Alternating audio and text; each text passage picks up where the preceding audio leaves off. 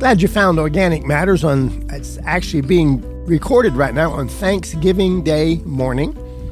For those of you that go directly to my URL, which is really easy, all lowercase, bruce.dooley.com.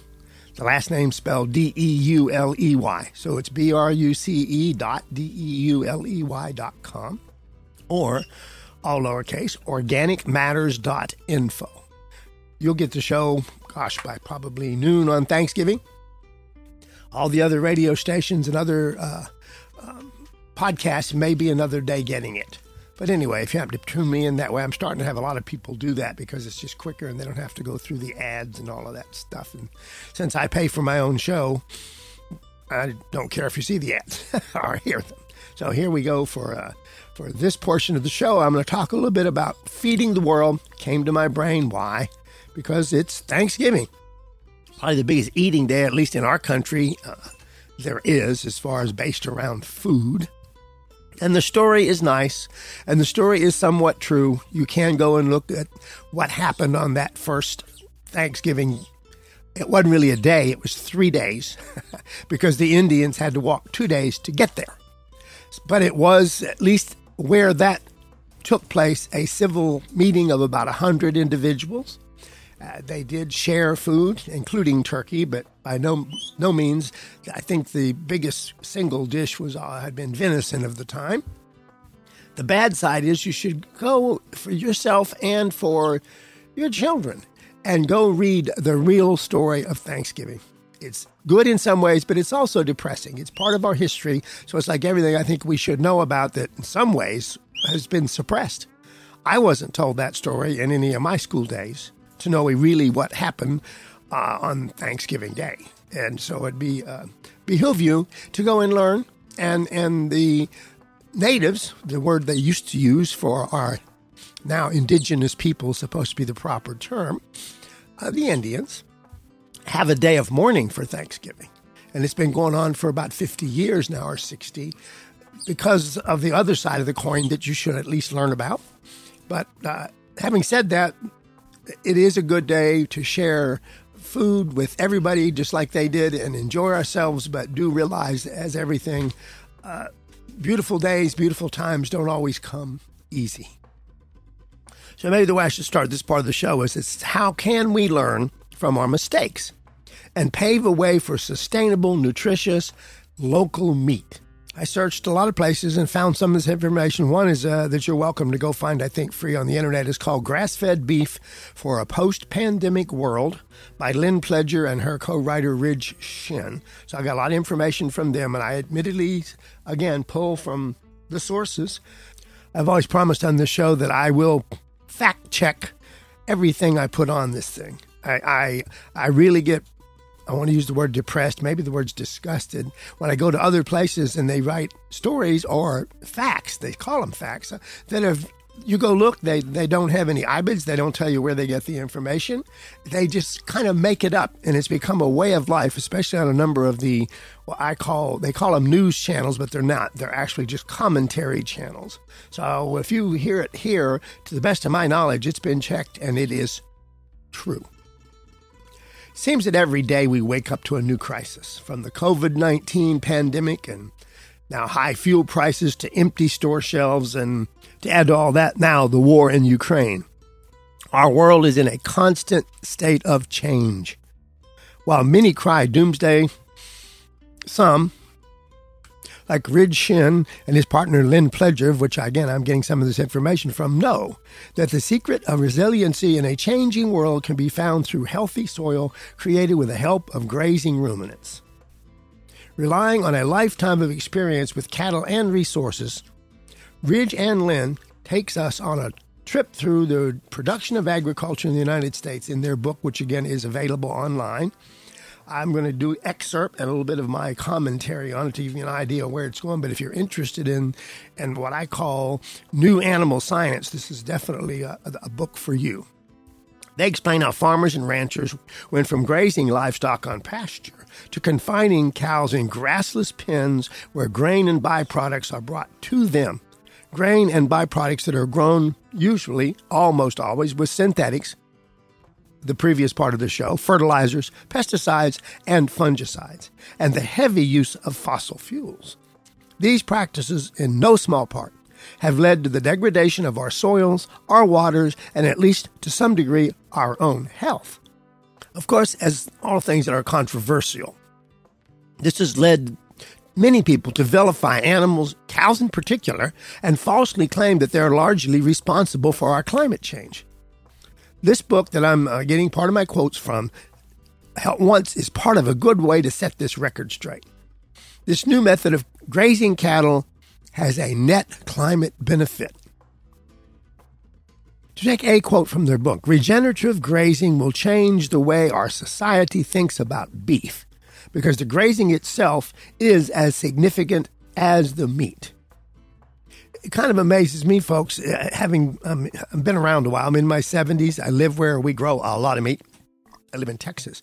But it's amazing that even the ranchers and farmers, a lot of them around here, are just not aware of how important it is for plants to be grazed.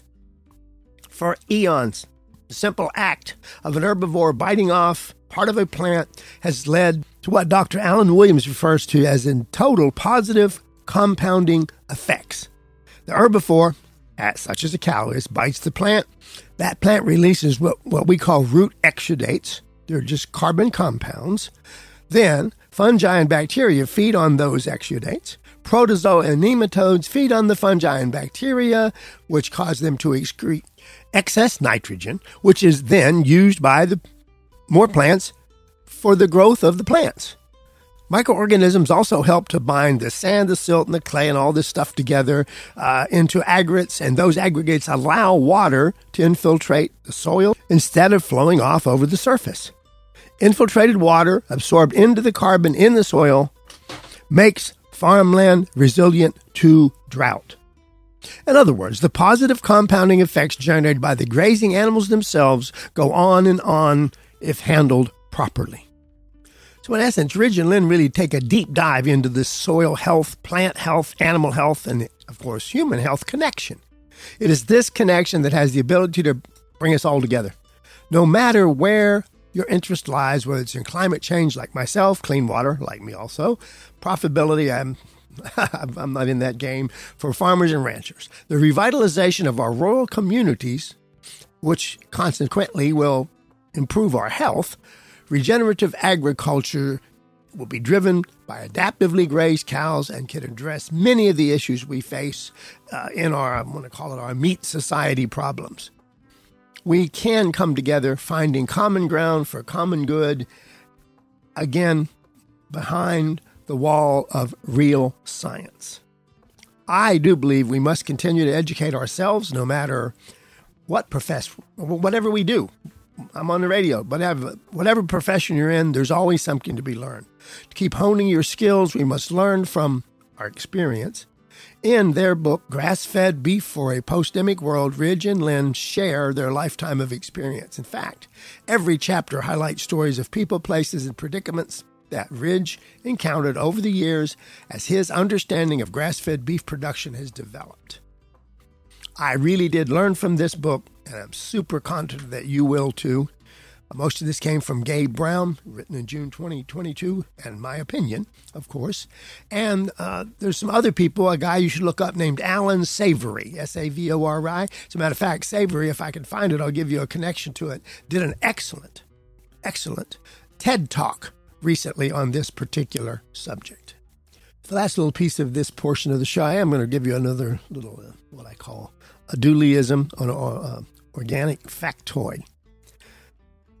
On an intermediate day-to-day level, the food that we eat is about only as good as the soil from which it springs. And that doesn't just mean plants. That means the animals that live on that soil. In part because of soil depletion, most food grown today is far less nutritious than that of most previous eras. You remember the old saying, the adage, an apple a day keeps the doctor away. Here's some science.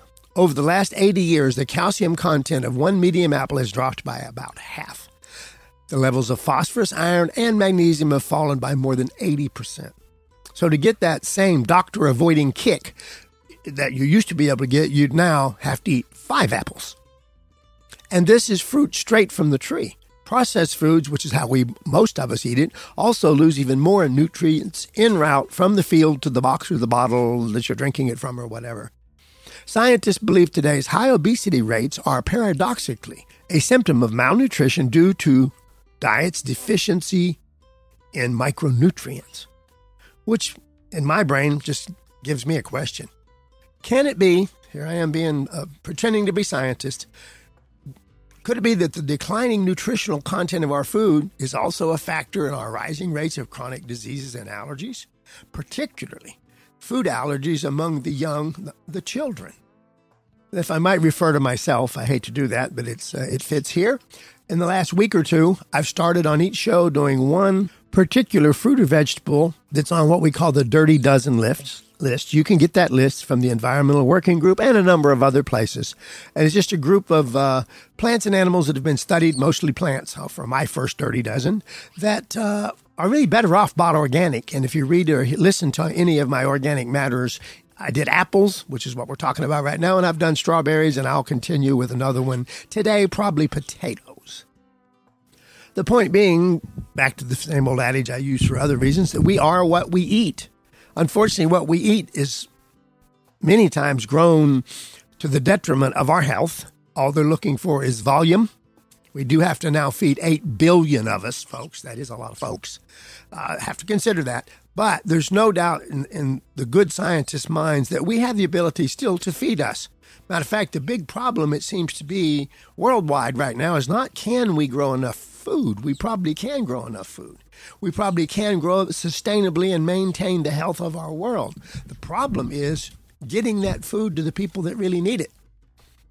The transportation and remember, food is definitely perishable. So the problem getting to the people that are really in trouble, we actually realize or see very little of in this part of the world, and that's where my radio show reaches anyway. But we should be aware of it. Yes, it is going to take some concentration, some good science, some great ranchers and farmers. We can definitely raise the food we need. We need to figure out how to transport it, how to make it available to those that are certainly less fortunate than we are. Thanks for tuning in to this portion of Organic Matters.